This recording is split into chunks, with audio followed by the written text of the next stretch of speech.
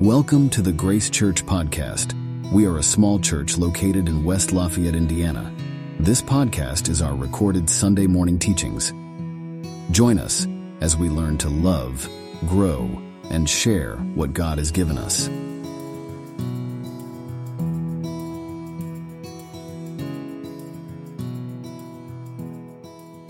It's 12 years consecutively. And so Brittany and I got married 12 years ago when we moved back to Indiana and been a part of Grace Church since then. We're just here that's why we moved here, was to be part of this church, just to help it grow and help God's work here at Grace Church. Prior to that, I was a student here at Purdue. Came to Purdue as a non-believer, but ended up finding Christ here at Purdue, and got plugged in. Part of that story was me getting plugged in with this church. But what got me to this church was walking by and hearing Tom Short preach on campus. And so I was a non-believing student, but I was interested in faith, and I was seeking to know more about salvation. I passed Tom, and I heard some things that interested me, and I ended up skipping all my classes that afternoon and listened to him for the rest of the afternoon, and it was awesome. It was exactly what I needed to hear at that time in my life. So I'm a big fan of what Tom does here on campus and all the campuses he goes to, and I'm really excited that he's coming here to Purdue next week, and I just want to encourage you guys, if you have the opportunity, have the time, I would highly recommend you go listen to him. It is, if you're already a believer, what he does is very encouraging for your faith. If you're seeking and haven't come to Christ yet, the things that he shares are very helpful in understanding what salvation is and how we can accept it. And so next week, when Tom is here on the 2 days that he's here, in the afternoon, I highly recommend going and finding him and listening and hearing what he has to say. I did discover where he's going to be. He is going to be in the engineering mall. And so one day I think he's at the engineering fountain, and then another day he's in one of the open grass areas just near the engineering fountain, and then another day he's from the fountain towards the stadium. He's in an area that's towards the stadium, but still in the engineering mall. And so if you're looking for Tom, if you go to the engineering mall, you should be able to find him. So today we're going to be talking about suffering. We're in 1 Peter chapter 2, verses 18 through 25, and I entitled this teaching "Suffer Well," because I think Peter here is telling us that when suffering comes, how to endure it. And so that's what we're going to look at today. It's not the most encouraging topic to discuss. We're talking about suffering, but it is important. And I would say that all of us deal with suffering. I don't know that you can say, if suffering comes, here's how you handle it. It's actually when suffering comes, here's how you handle it. I think we live in a fallen world. We live in a world with illness, disease, disaster, natural disaster, man-made disaster. There's sin. People are selfish, greedy, and there's death. And so all of this leads to suffering in all of our lives. So everyone experiences suffering at some point in time. And so I think this section in 1 Peter is really good resource, and I mean all of the Bible, of course, but on when suffering comes, how we endure it. And then specifically, we'll get into it, but so we suffer for all kinds of reasons, and I mentioned a bunch of those. I think specifically in this passage, Peter's talking about suffering due to injustice, and so mainly persecution. And so you are mistreated, unjustly treated for your faith or for doing good, and you suffer for it. And I think specifically that's the type of suffering Peter's talking about. So that's what we'll get into. All right, so our outline of 1 Peter that we've been going through as a church is up here, and right now we are in the living as exiles in the world. And so this is where we've been and where we're going and where we're at right now. I was looking at this, so the section that we're in right now, living as exiles in the world, in chapter 2, Peter talks about suffering, which is what we'll look at today. Later in chapter 3, he goes on and talks about it again, suffering. In this outline, we see, actually, he talks about it in chapter 1 as well, and down in chapters 4 and 5. So I wonder if Peter wrote the book on suffering. I don't know if First Peter is known as a book of learning about suffering, but it very well could be. He mentions suffering in essentially every chapter of this book. Some books are like that. So I think of the book of Philippians. In the book of Philippians, Paul mentions joy or rejoicing in every chapter. And so the book of Philippians is kind of known as a book as a source of joy, joy in your life. And Paul wrote it from prison. He wrote the book of joy from prison, which is pretty amazing. And so if you're looking for joy, Philippians is a great book to go to. I think of 1 Thessalonians. In 1 Thessalonians, every chapter Paul mentions Jesus' the second return of Christ, the coming return of Christ. And so the book of Thessalonians tends to be a book largely about Jesus' return. And so that's a great resource for that. And then 1 Peter here, a lot about suffering. And so if you're looking for some encouragement or some guidance to get through suffering, 1 Peter seems to be a great resource. Also, while looking at this verse, I also noticed that he also talks a lot about grace. I think grace is mentioned in every chapter of this book too. And so maybe there's a pairing there with when suffering we need grace. And that might be a big part of it. So specifically here in the living as exiles in the world, Tom shared a outline of this section, which is on our next slide. So while exiles, how do we keep our conduct honorable? And so this is where we're at now. So Tom last week talked about how do we conduct ourselves toward authorities, and I would replace that actually with government authorities. And that's what he talked about yesterday. Today is our conduct towards masters. I would change that word masters and put in superiors. We don't usually use the term master much in our day and age. But what I think he's talking about here, and we'll get into it, is our superiors. How do we maintain good conduct towards our superiors in our life? And then especially when those superiors are harsh. All right, and then following this section, we'll talk about conduct towards spouses and then conduct towards all. And so, of course, Peter wrote this letter to Christian exiles who were dispersed through portions of the Roman Empire. They were dispersed in Asia Minor, which is modern-day Turkey. And so this letter is written to people who are Christians living in a non-Christian world. All right, they're exiles. And so Christians living in a non-Christian world are going to live countercultural, right? They're going to live out their Christian faith. It's going to be not the same as what the culture is living. It's going to be countercultural. And so in the section we're going to look at today, I believe we're going to notice that when you live countercultural, the people in your life, the superiors or the circle of influence in your life, they'll notice, and it could cause you to incur injustice, unfair discrimination or hostility from these people in your life. They don't agree with your beliefs. They don't agree with how you live your life, and so sometimes that'll make them upset. They can get harsh. They can get hostile. They can unfairly discriminate or even treat you with injustice. And so that's what we'll look at today.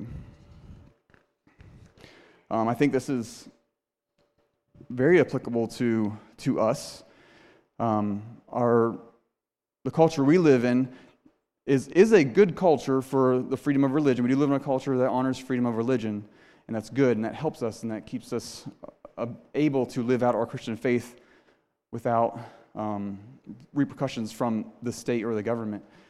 But as the culture gets more and more anti-Christian or hostile towards Christianity, we may find ourselves living in a world that is not Christian, right? We're Christians living in a non-Christian world, and that seems to be just developing more and more, and so we can relate to these exiles as they're living in a non-Christian world.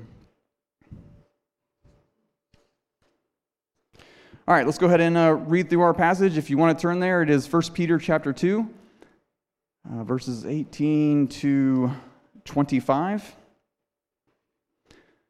I'll go ahead and read through this, and then we'll jump into it. Servants, be subject to your masters with all respect, not only to the good and gentle, but also to the unjust. For this is a gracious thing, when, mindful of God, one endures sorrows while suffering unjustly. For what credit is it if, when you sin and are beaten for it, you endure? But if when you do good and suffer for it, you endure, this is a gracious thing in the sight of God. For to this you have been called, because Christ also suffered for you, leaving you an example so that you might follow in his steps. He committed no sin, neither was deceit found in his mouth. When he was reviled, he did not revile in return. When he suffered, he did not threaten, but continued entrusting himself to him who judges justly. He himself bore our sins in his body on the tree, that we might die to sin and live to righteousness. By his wounds you have been healed, for you were straying like sheep, but have now returned to the shepherd and overseer of your souls. Let's go ahead and pray. Dear Lord, we thank you for this morning, that we get to come together and enjoy fellowship with one another, get to come together to praise, worship you, Lord God, and get to come together to hear from your word. I thank you, Lord, for the society that we live in, that we can come here freely to worship you and learn from your word and freely live it out. But I do pray for those who are suffering, Lord God. Help us in our suffering, Lord, as we live out our lives in a fallen world. Lord, today in particular, I think of Karam and Bruce's family and the suffering they're going through from the loss of Bruce. Lord, I do pray that you would comfort them, bring them peace, and help them to endure the trial of this loss. Lord, I thank you so much for Bruce, and I thank you so much for his faith. His faith was inspiring, Lord God. He trusted you through the whole ordeal. And Lord, I thank you for the promise, Lord, that when you return, you will bring to life those who have died in you. And that, Lord, we will see Bruce again, Lord, when you return. Lord, I pray for this morning. Help us to hear from you, Lord God. I have prepared some things to share this morning from 1 Peter, but Lord, I pray that is your thoughts and your words that are teaching us, that are moving us, that are helping us grow in you and grow in how we live our lives. We love you, Lord. We're so grateful you're part of our life. We invite you to be with us this morning, and we just pray for your blessing. In Jesus' name we pray. Amen.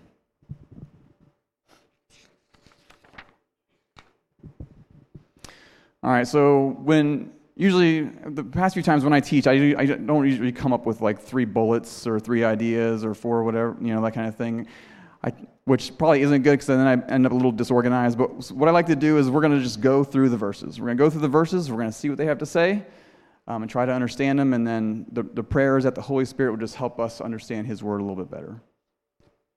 So we'll start with 1 Peter 2, 18 and 19.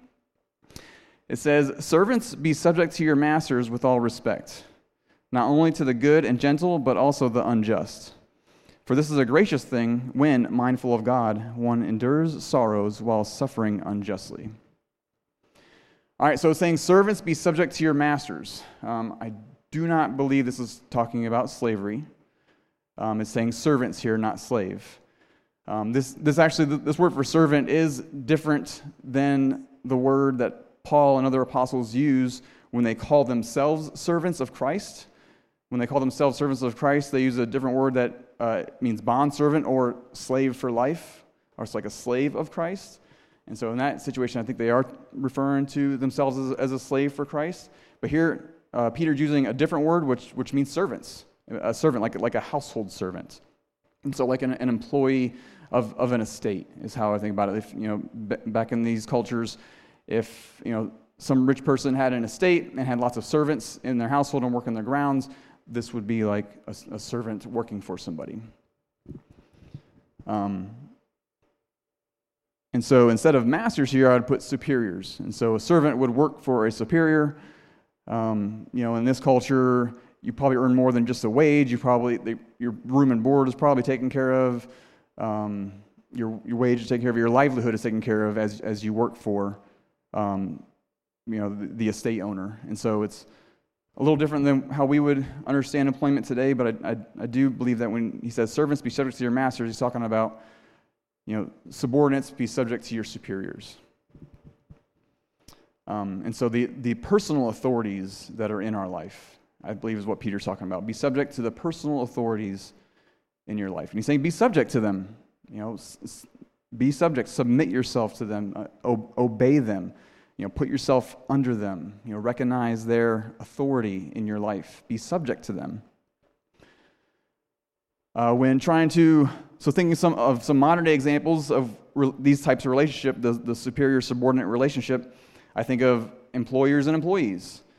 As in our jobs, we have bosses; they have authority over us. They can terminate our employment if we're not performing well or if we mess up.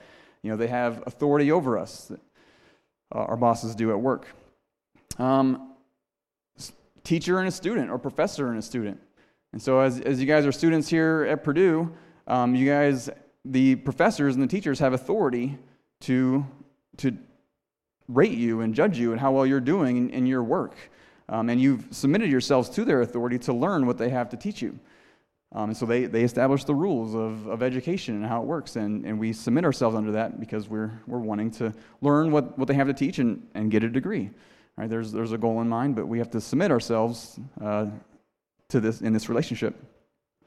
I think of the military, all up and down the chain of command. There's superiors and subordinates. Think of a basic one: officer and enlisted. The enlisted folks in the military are trained to respect and subject themselves to superior officers. I think of pastors and church members. So pastors have God-given authority in their church to run the church in the God-given way, and members of the church, we're called to obey and submit ourselves to our pastors. To subject ourselves, recognize their authority, recognize and respect their position. And then finally, I thought of the parent-child relationship, and the Bible commands children to obey their parents. It gives parents authority over children, and so children have to submit themselves to their parents' authority, and so that can also be a situation where a subordinate is having to subject themselves to a superior.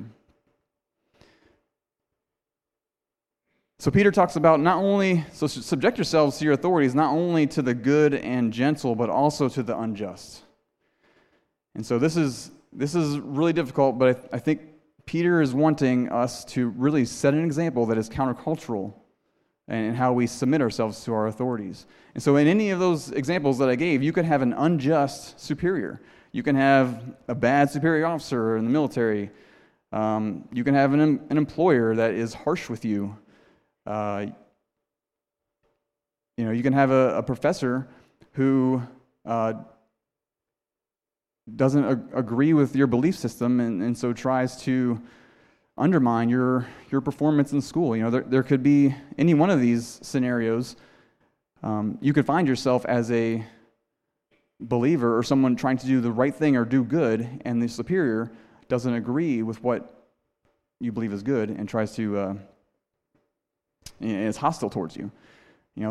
This could, even with child-parent relationships, this could happen. You could, especially with older children, I think of a child who maybe comes to Christ, maybe a teenager or a young adult who comes to Christ in a family that doesn't believe in Christ, and then so because of that, their family treats them harshly or becomes hostile to them. We've known a couple students who have come here from students come here from all over the world, but mainly some of the students I'm thinking of, came from Asia, where their families are not Christian. And then when they come here and they give themselves to Christ, that creates a barrier between them and their parents. Their parents don't agree with their choice to follow Christ, and so that can cause hostilities in that superior subordinate relationship there. And so, how as the subordinate, how do we treat our superiors who don't agree with us when we're doing the right thing? So in the workplace or at school, what mentality do we have in order to continue to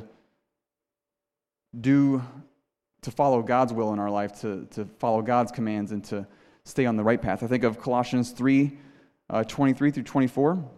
It says, "Whatever you do, work heartily as for the Lord and not for men, knowing that from the Lord you will receive the inheritance as your reward. You are serving the Lord Christ." And so as you work hard, as you study hard and do well in your employment or your schooling or in your household or in the military, just remember that even if your bosses, your superiors don't agree with how you live your life, God does, and you're serving Him. And so we always try to do the best we can, try to be a good employee, respect our superiors, of course, and just remember we're working, for the Lord. I think Peter is saying this same thing as well. It's like, hey, when they're unjust, just be mindful of God and endure. Continue to respect them. Don't retaliate. Continue to respect them. Just it'll cause suffering and it'll cause unjust suffering. But when mindful of God, when doing it for God, God sees us, and it's a very gracious thing to Him. I think this verse, the end of it here, might be a biblical definition for the word patience. So enduring sorrows while suffering unjustly could be a definition of the word patience. So I don't know if you ever thought about patience and what that means, but when we find patience in the Bible, in our English translations, there's other English translations that translate patience as long-suffering. So that Greek word is translated as patience or as long-suffering. And so being patient means you're able to suffer long, endure long suffering, right? Looking up the definition of the word patience in the dictionary, here's a couple. One is the capacity to accept or tolerate delay, trouble, or suffering without getting angry or upset. And so just to boil it down a little bit, the capacity to tolerate suffering without getting angry or upset, being patient. Another definition is the ability to endure difficult situations. I would definitely classify enduring sorrows while suffering unjustly as a difficult situation. So having patience means you're able to endure this trial, this hardship, this suffering. I bring that up just because patience is one of the fruits of the Spirit living in us. With God's Spirit living in us, there are certain fruits that we live out that become part of our character, and one of those is patience. And so being able to suffer during sorrows is patience. You're demonstrating character that God is giving you through His Spirit. I've heard it said a few times, be careful when you pray to God and ask Him to give you more patience. Right? If we pray and ask for more patience, don't be surprised if a trial comes your way. Right? Because we learn patience by enduring sorrows. That's how we learn patience. And so I think Peter's trying to show us here or tell us, when this injustice comes and the sufferings come, endure it. Endure it being mindful of God. Be patient. And this is a gracious thing to God, and I believe this is a testimony to a world that doesn't behave this way. All right, the next verse here, 1 Peter 20. For what credit is it if, when you sin and are beaten for it, you endure? But if when you do good and suffer for it, you endure, this is a gracious thing in the sight of God. All right, so the first half of this verse is a little difficult to talk about here. When you sin and are beaten for it, you endure. I do believe that Peter here is talking about corporal punishment.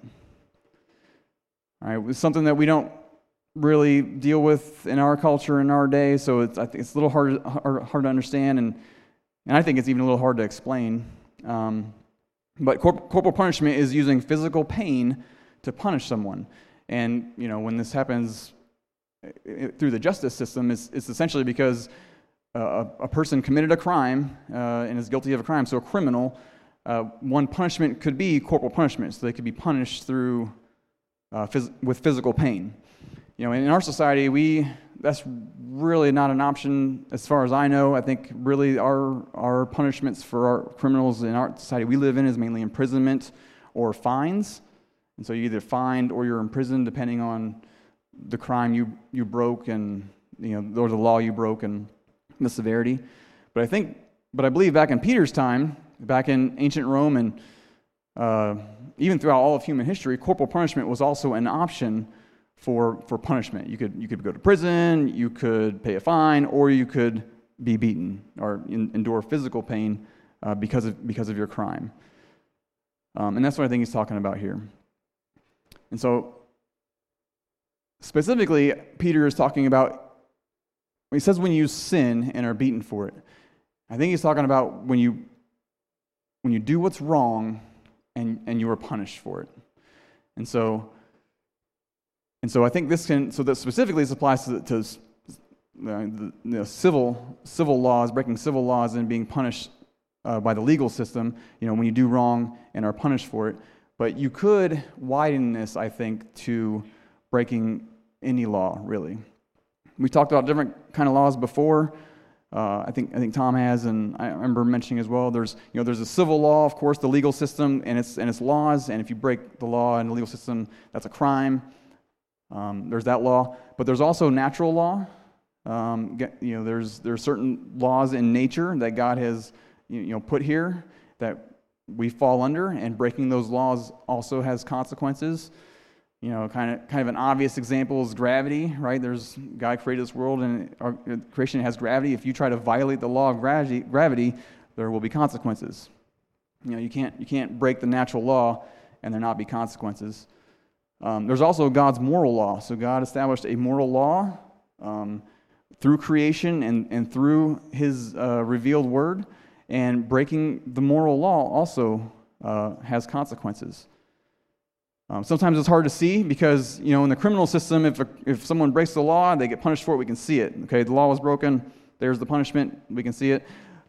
Some of the natural laws have immediate consequences as well. Hey, you tried to fly and you fell, right? So we immediately see the consequence of trying to break the natural law. But some of them we don't see the consequence right away. Some of them the consequence takes a while or may not even come in this lifetime. Sometimes people can get away with breaking God's moral law for their entire life. But eventually, for any law, there's consequences for breaking the law. Galatians 6:7 says, "Do not be deceived. God is not mocked. For whatever one sows, that he will also reap." And so, even if consequences don't come immediately or in this life, they do come eventually. And so Peter says, so when you sin, and we're talking about, and sin is, I believe, is God's standard of right and wrong. So when you do wrong according to what God's standard is, which a lot of the laws in Peter's time and our time do enforce God's law, like stealing, murder, false testimony. We do have laws in our society and in Peter's society where it's God's standard, and if you break it, there's consequences. So when you sin, you break God's law, and punished for it, or there are consequences for it. But then he goes on to say, if when you do good and suffer for it, you endure, this is a gracious thing inside of God.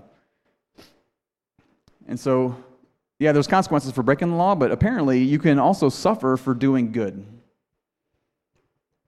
And I would argue, or I would offer that this right here, doing good and suffering for it, when you do good and suffer for it, this could very well be the definition of injustice.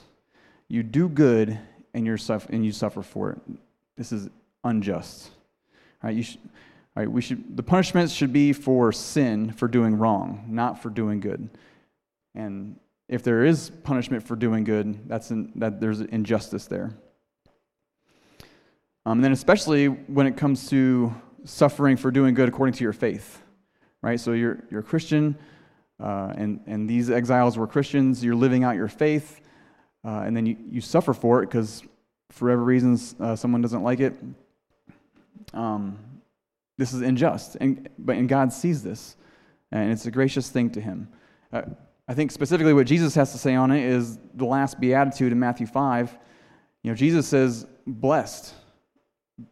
Blessed are you when others revile you and persecute you and utter all kinds of evil against you falsely on my account. Right? So on Jesus' account, you living out faith in him, people falsely accuse you, they speak evil of you, they persecute you, revile you, and, despise you. Jesus says, blessed are you when this happens. He says, rejoice and be glad, for your reward is great in heaven, for so they persecuted the prophets who were before you.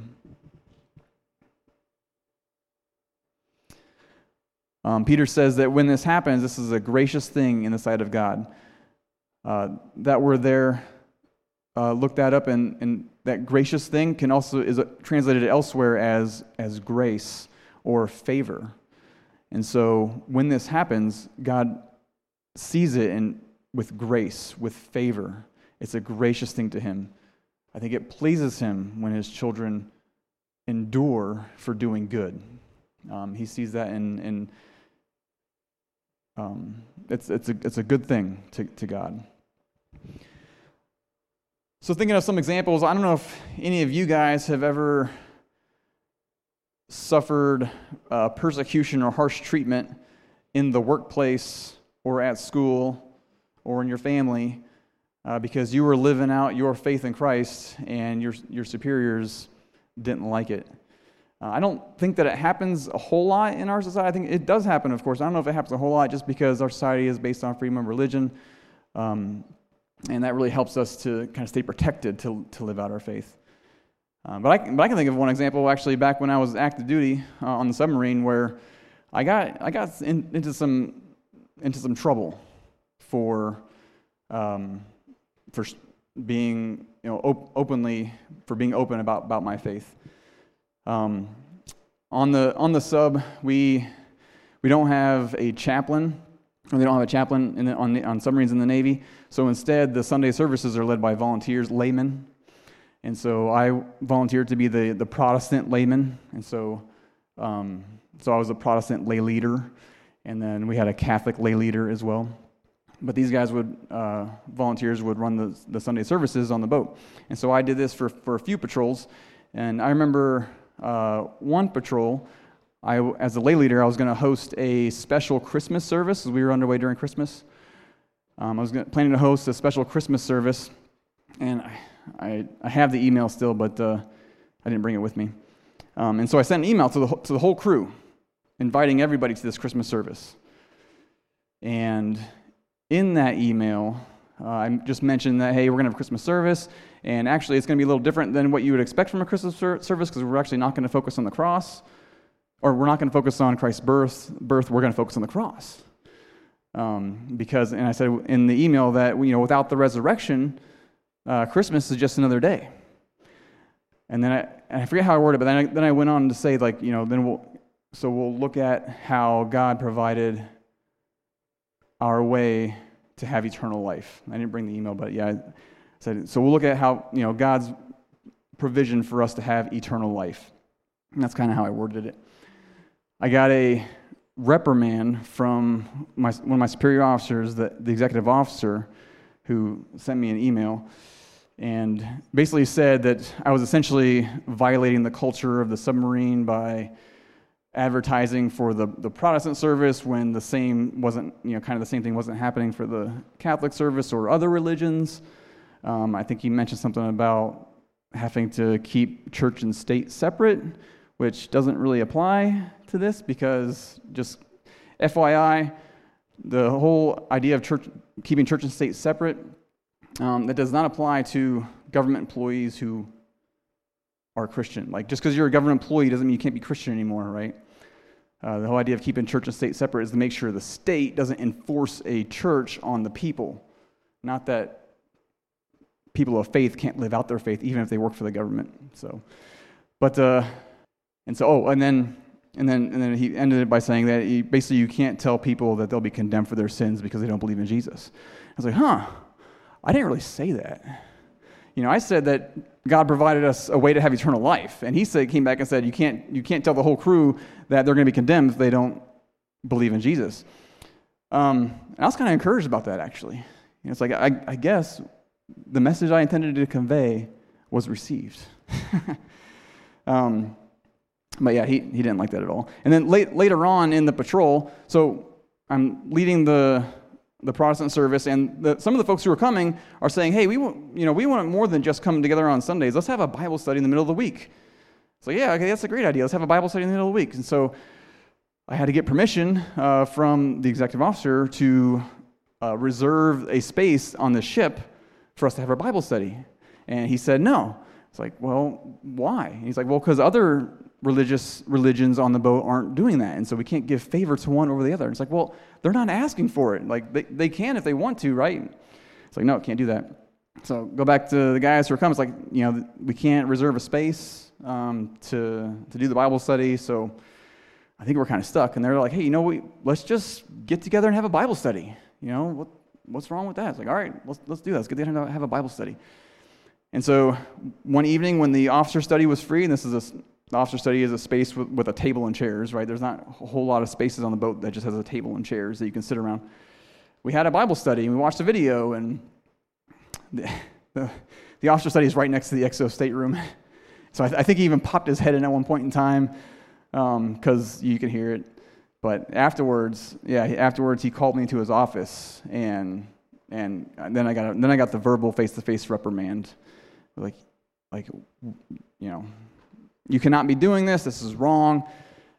It's not. We're not having the proper balance among religions on the ship, and I can get in trouble. The CO can get in trouble. Like, wait, you have to stop doing what you're doing.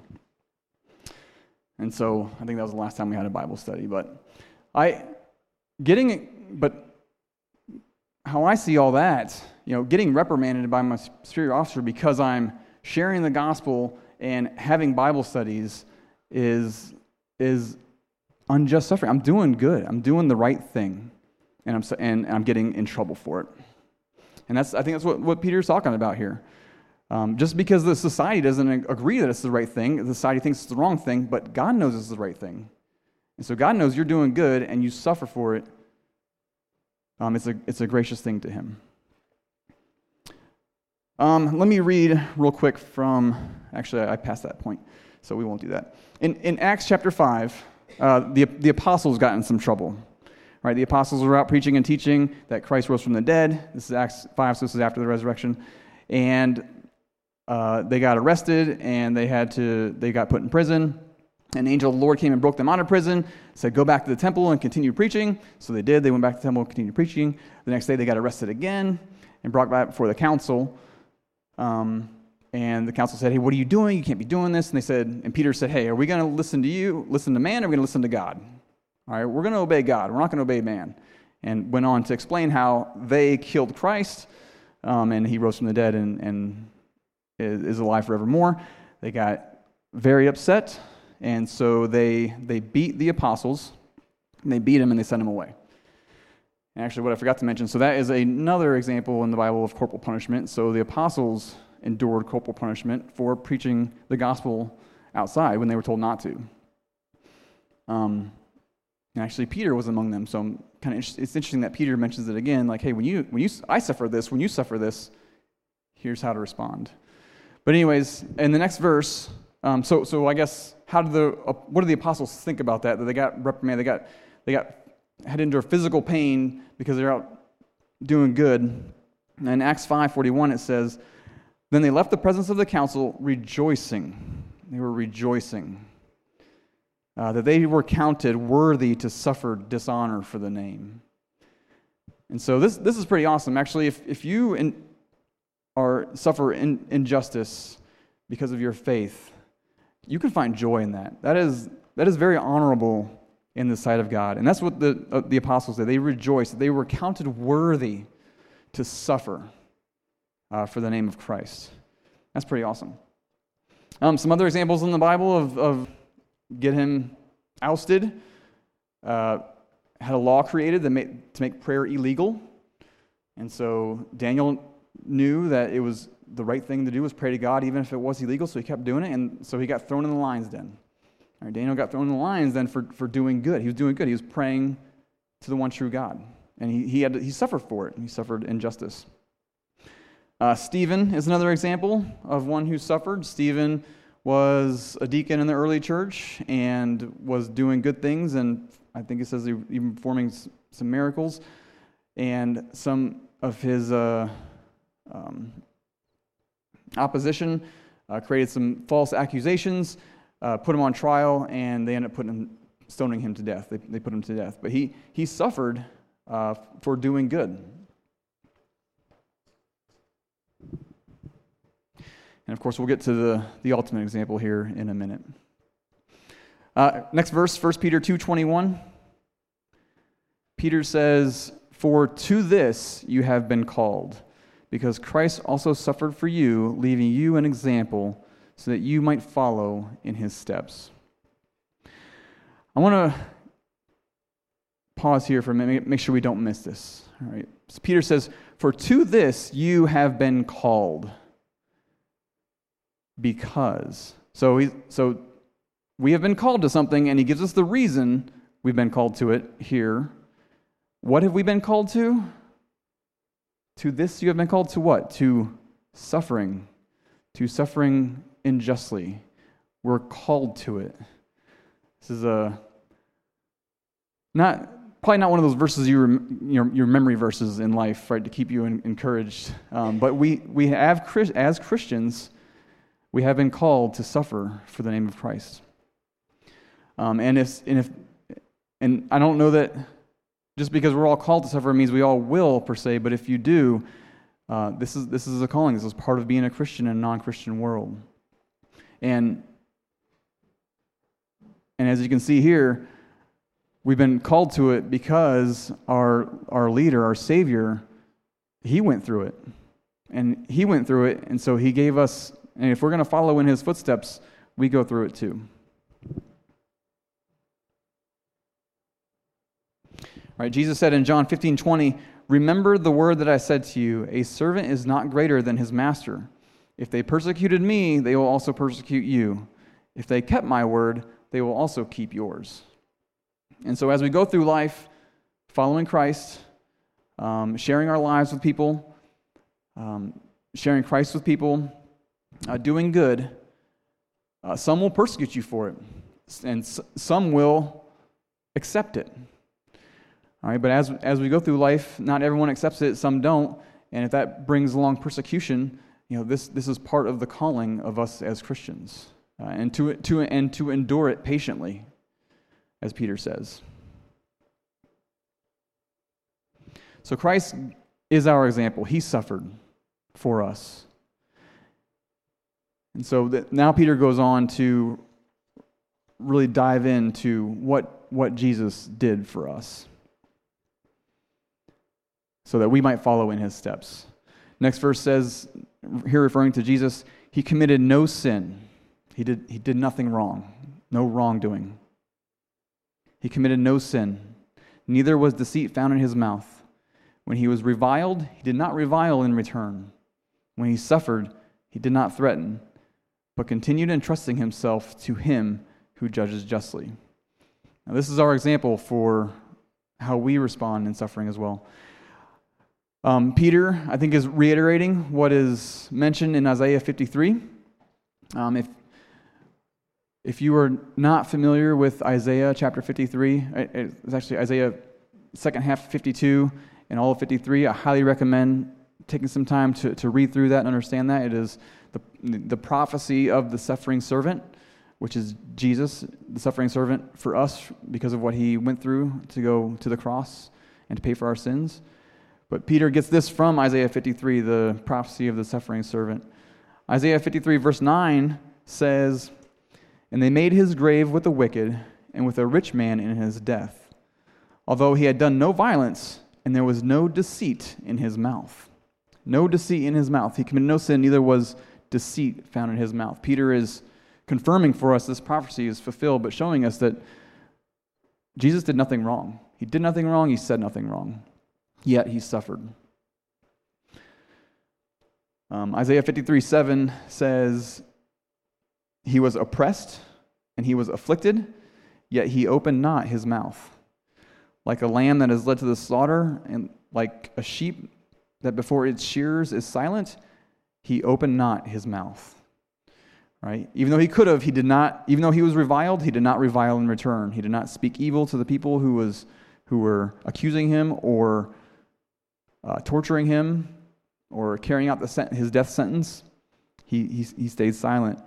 When he suffered, he did not threaten. He did not retaliate with threats, like, hey, you're going to get yours. I'm getting mine now, but hey, you're going to get yours. He did not threaten them. He just stayed silent and entrusted himself to him who judges justly. One day, every injustice will be judged. God promises us that he is the judge, and that one day all justice will be served. And we can trust him that he has that taken care of. Right? Just as Jesus did. Jesus entrusted himself to God, the one who judges justly. We can entrust ourselves to let God judge and let God serve justice, even when we want to because of the injustice that we suffer. This is a very difficult thing. Very mature character trait to be able to suffer injustice and continue suffering it, knowing that God will handle the justice in his timing. But I believe this is what Peter's talking about and is what we're called to.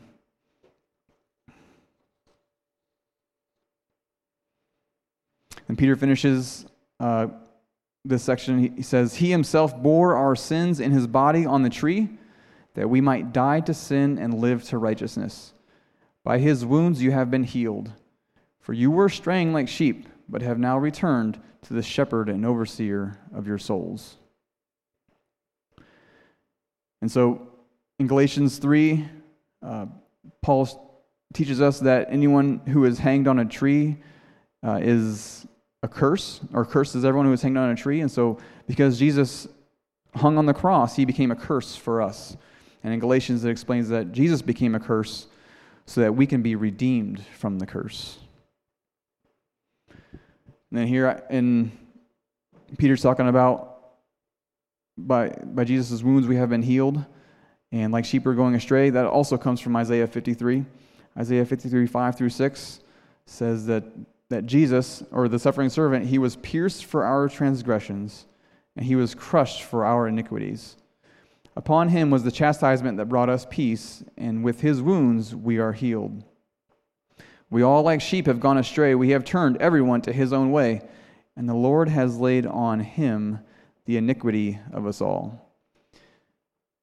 And so Jesus took all of our sin. He did nothing wrong. He did no wrong, yet he took on all that is wrong onto himself. This is the ultimate form of injustice.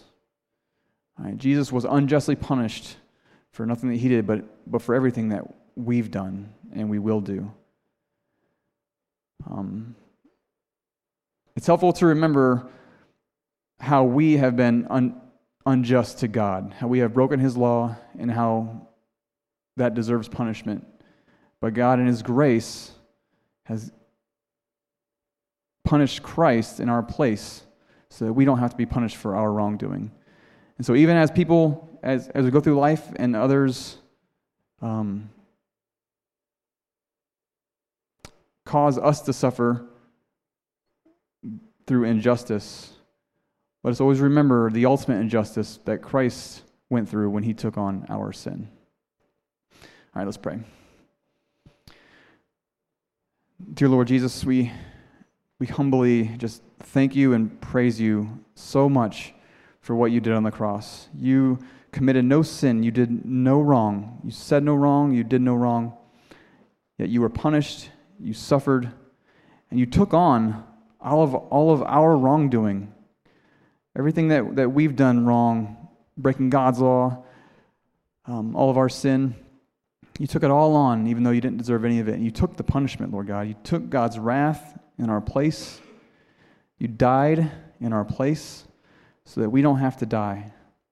Lord, thank you, Lord Jesus, for suffering injustice, for suffering injustice on our behalf before the Father, Lord, so that we can be forgiven, so that we can be redeemed, so we can die to sin and live to righteousness, being made righteous in your sight. We love you, Lord. In Jesus' name we pray. Amen. Thanks for listening. If you enjoyed this, please be sure to subscribe. To learn more about Grace Church, visit our website, wlgrace.org. See you next week.